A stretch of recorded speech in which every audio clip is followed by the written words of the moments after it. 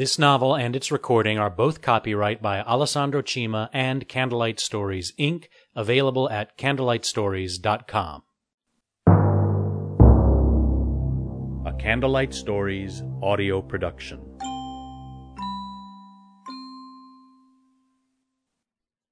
Pirate Jack by Alessandro Cima. Chapter 19. Finley. Royal Jameson and the others sang and argued on deck into the night. Finley had cooked up a delicious dinner of salted pork, beans, biscuits, and beer. The food was amazingly fresh, since the galleon had only just been made ready for a voyage to Spain. I felt strong for the task that lay ahead. Weasel brought up the rum, and the group became happy and loud. It was a surprise to hear how well Captain Jameson could sing the seafaring ditties. I watched him lean back against the gunwale, his legs stretched out on the quarterdeck. He lifted his cup and sang out. Weasel joined him from across the deck, and then Finley and Dan started their deep bass accompaniment. I listened to the sailor songs for a long time before I started to act sleepy. I made a big show of yawning and stretching until Jameson broke off and said, "Go below, lad, and get some sleep. You're bringing down the song with all that yawning." I nodded and got up to climb down the ladder. The pirates doubled their volume, and Finley conducted with his cup. Morgan, standing straight behind the wheel, nodded good night to me as I climbed down. When I got below, I went to my hammock and climbed in. The pirate song was drifting through the ship, and I listened to its tale of a woman's loyalty to her seafaring husband. The song got softer and softer, until only Finley's voice carried to my hammock. He sang it so beautifully, and he sounded truly heartbroken. I wondered why he'd been so wary of me. I'd never done anything to give away my plan. What was he so suspicious of? Was I right in suspecting that maybe he had a plan of his own, and was worried about a stranger who watched everything on board with such interest? After several minutes, Finley's voice trailed off, and the only sounds aboard were the creaks of the ship's oak timbers as she sailed toward Jamaica. I lay there for a long time, so I could be certain no one was going to come below. They'd all fallen asleep at Morgan's feet. The loyal first mate would steer all night and hand the ship over to Finley or Jameson in the morning. I climbed out of my hammock and put a heavy coil of rope inside it to fool anyone who glanced at it. Then I went down into the ship's hold. In the forward sail compartment I lifted a bag of gold dust out of its chest and dragged it slowly to the ladder. I heaved it up to the bridge deck and then up one more level to the cabins beneath the quarterdeck. All was quiet. I made my way along the passageway to the captain's cabin. Jameson had spread the chart over the desk and had placed 2 pistols and a knife on top of it. Inside the desk drawer I found paper and ink. I shoved the bag of gold under the desk and sat down to write a letter. Dear Captain Jameson, I have become a pirate, just like you. Thank you for sparing my life when you brought me aboard your ship. Life on the sea has been more than I could ever have imagined back home. You have never known where I come from or why I am here. My home is far away in a different time. Coming here has given me a chance to save my father's house and our family business. I have stolen gold from you, and by now you will know that I am no longer on board. Hopefully I will be home by the time you read this. Please do not think poorly of me and my way of leaving. Forgive me for stealing the gold. It is the only way. I leave you the last of 3 magic scrolls. One of them brought me here from my home. With this scroll you can travel farther than you ever thought possible. You can travel through time itself. Use it in your time of most need. Place it in a bottle and throw it in the sea. Then wait. Goodbye to you, Captain Jameson, and to Morgan, Dan, Finley, and Weasel.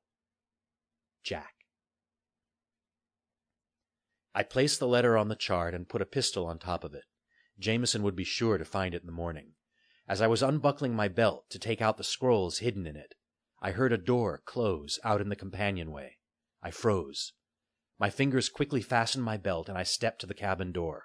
Very carefully, I opened it just a sliver so I could see into the narrow space outside. All of a sudden, the door across the companionway opened, and Finley came out. He had pistols jammed in his belt and was carrying a cutlass. He turned and closed the door very delicately. Then he stole down the passageway toward the hatch. I opened the door another quarter-inch and saw Finley climbing below. When he disappeared, I grabbed one of Jameson's pistols off the chart desk and snuck out. I tiptoed to the hatch and looked down. It was too dark to see anything, so I lay down on the deck carefully and hung my head through the hatch so I could look forward along the bridge deck. Finley was creeping forward, his back all hunched, his elbows sticking out on both sides, the cutlass glinting next to his knee. His broad, heavy body looked comical, moving so daintily on his toes. He stopped before my hammock. I held my breath, certain that he was about to discover my trick. Then his arm drew back, and I saw the cutlass. Finley thrust it savagely up through my hammock. It grated against the heavy rope coil, and Finley let out a grunt of disgust. He was trying to murder me. He yanked the sword out of the hammock and dumped the rope out onto the deck. He spun around, looking left and right. He moved to look behind the sea chests that were stacked along the bulkhead. Suddenly, he started moving very quickly back toward the hatch. I pulled my head up and got to my knees, not knowing which way to run. Terror made my arms shake. My fingers gripped the pistol tightly, and I jumped through the hatch, landing on my feet in front of Finley, the gun pointed right at his chest. The big man stopped with a shocked expression and backed up a step. His cutlass moved up a notch. "No," I hissed. "Throw it down." I looked straight into his enraged eyes. "Oh, lad, I could not do that now, could I? Be a gentleman and put up your weapon. We all be mates aboard here, ain't it so?" He was grinning with menacing cheer, his bushy gray brows low and wrinkled. "Drop your sword, Finley. I saw what you just tried to do." "Oh, well, see, there's nothing but rope in there, no harm done." The pistol was shaking in my hand. "Finley, you tried to kill me in my sleep. Drop your sword or I swear I'll shoot you." The big red face frowned, and Finley grit his teeth in a snarl. "No, lad. You'll just have to pull the trigger and lay me low, now won't ye?" I stared at him in horror, not understanding why the man would not budge at the threat of being shot. "Ha ha!" he sneered. "You're afeard to kill a man standing right in front of ye, ain't ye? Something I'm wondering, mate. Will ye answer me one question before ye lay me down to my grave?" "I guess so." "Well, lad, why put a big coil of rope in your hammock at all? Where's the sense in it? Unless, of course, you've got plans of your own down here below decks." He knew what I was after. His eyes blazed into me with gleeful fury. "Whatever my plans are, Finley, I'm sure not murdering my own crew like you're trying to." "Aye, sir. And murder every man jack of 'em I'll surely do. How else shall I make off with the greatest treasure ever took by a pirate?" "I won't let you do it, Finley. You'd better believe that." "But, lad, you're after some gold yourself. Don't be taking the high-standing airs with me about the lives of a few pirates. Why ain't we to help each other out a wee bit, shall we?"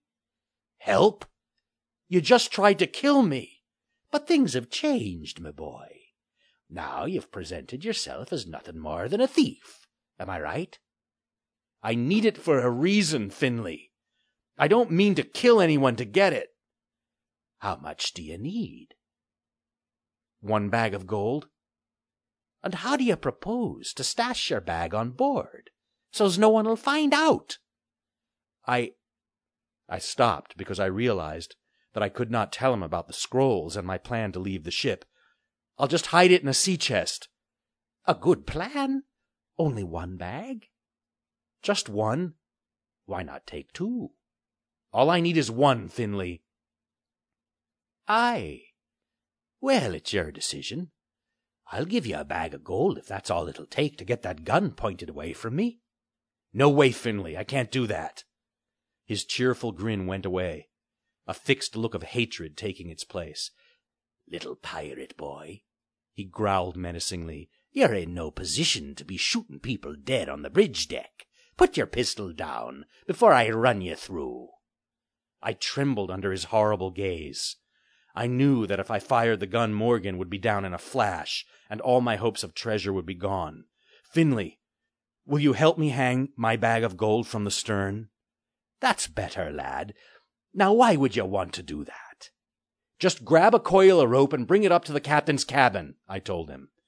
He seemed willing to humor me, and turned toward the ropes piled along the bulkhead. He dragged one over as I climbed backwards up the ladder, keeping the gun pointed at him. When he got up the ladder, I let him follow me to the cabin. We went inside, and I pointed at the sack under the desk. "Under there. Tie the rope to the bag securely, and hang the bag out the stern window so it tows along behind the ship." "Aye, sir," he said mockingly, as he bent to tie the rope around the gold. When it was secure, he found the loose end of the rope and started to tie it around a beam. "No," I said. "Tie it on the outside of the ship, or someone might come in and see it." "Well, I'm thinking you ought to be doing this yourself, lad," he grumbled. "Just do it, Finley. Then I'll put the gun away." He snuck a quick glance at me, and I saw only doom in his look. "Lad, will you bring me the chair over?" he grunted as he stuck his head out the window. I dragged the desk chair to him, and Finley climbed onto it. The chair creaked under his bulk, but held him up before the stern window. He leaned out, looking to both sides. He twisted his head to look back inside and said, "There's a wooden statue out here that looks good and stout." "Tie the rope around it," I said. Finley pulled the end of the rope out the window and leaned.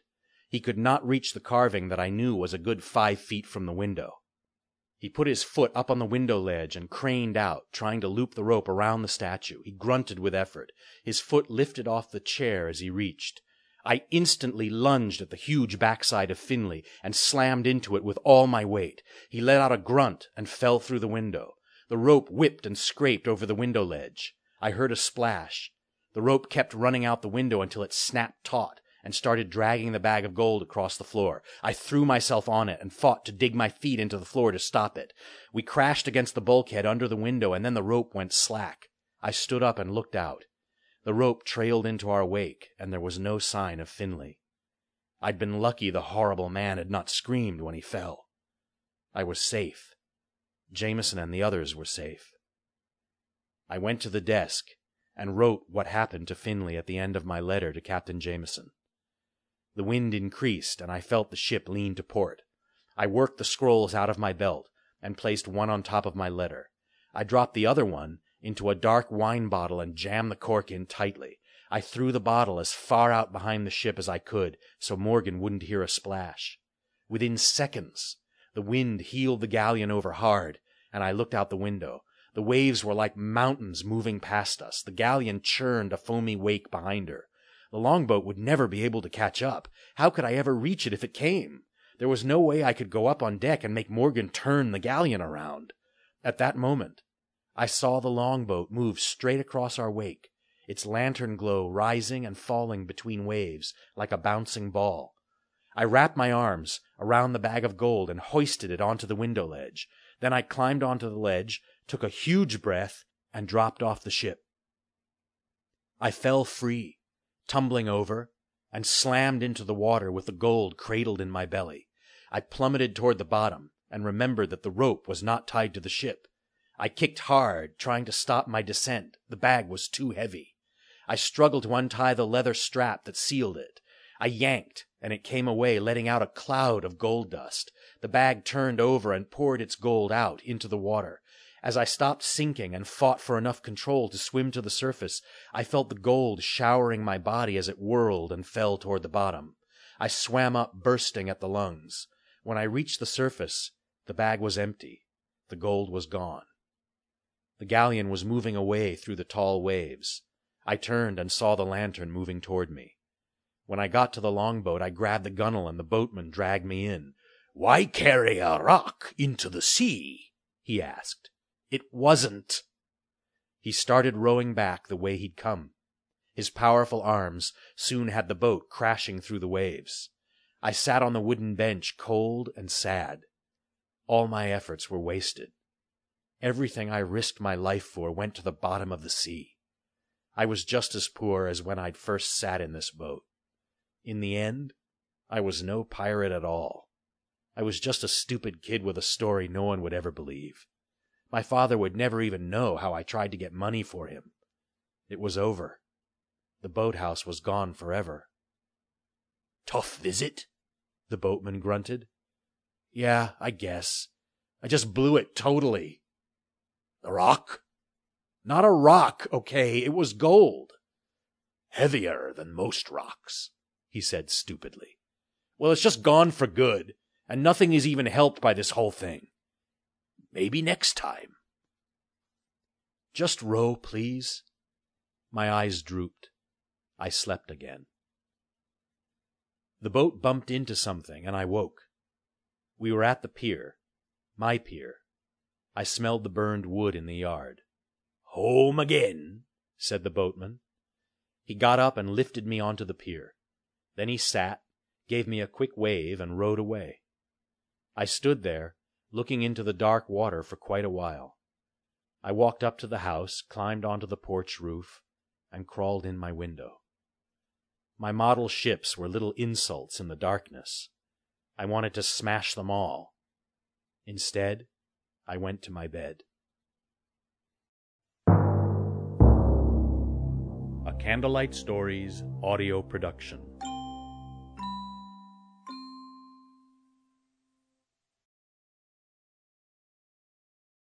This novel and its recording are both copyright by Alessandro Cima and Candlelight Stories, Inc., available at candlelightstories.com.